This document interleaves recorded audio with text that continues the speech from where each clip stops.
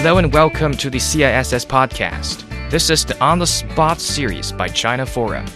In this series, we return to the platform of international forums and webinars where leading minds in academia, government, business, technology, and media deliver novel, collaborative responses to the global issues of the day.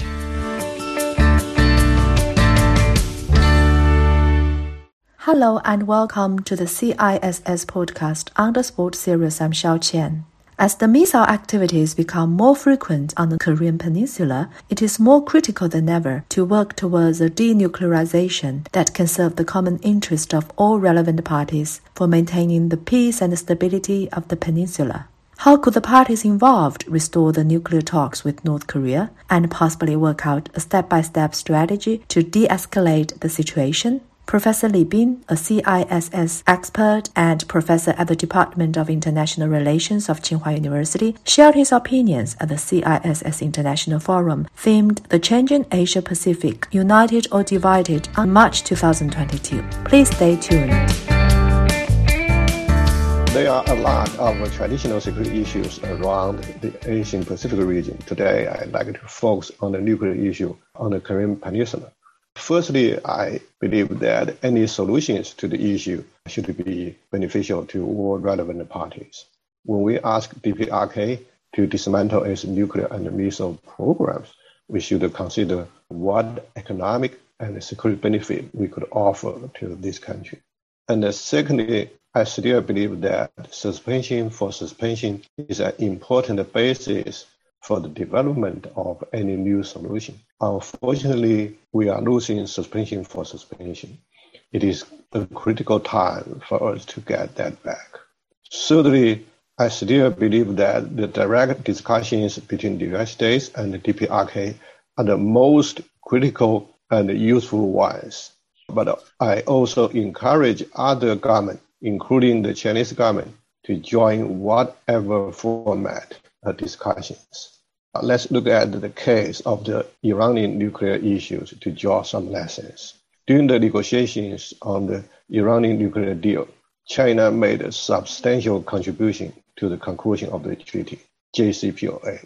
In the implementation of the treaty, China is a leader on the plutonium issue. When the United States is out of the treaty, it is still outside the treaty. China and other parties have maintained the treaty until today, although it is very difficult. So I'd like to see the United States to play leading roles in the denuclearization of the Korean Peninsula. But we have to worry about a situation in which the domestic politics of the United States stops the U.S. government from playing any positive roles on this issue. Fourthly, I believe that the denuclearization and the peace-building process on the Korean Peninsula should be incremental. There are two important elements in the denuclearization part. One element includes nuclear testing and fissile material production. The other element include missiles and other delivery systems. Here are the steps and the roadmap I suggest. We could deal with the two elements separately. On the first element, we could consider encourage DPRK to suspend and dismantle its nuclear weapon programs in the following order. Firstly, nuclear testing. Secondly, plutonium production. Thirdly, uranium production. And lastly, we have integrated verification system. On the second element, longer-range missiles should be on higher priority of dismantlement. We could do our jobs of dismantlement from longer-range missiles to short-range ones. I do not know how we can get enough momentum to do the job, but technically it makes sense to have a step-by-step roadmap. Thank you very much.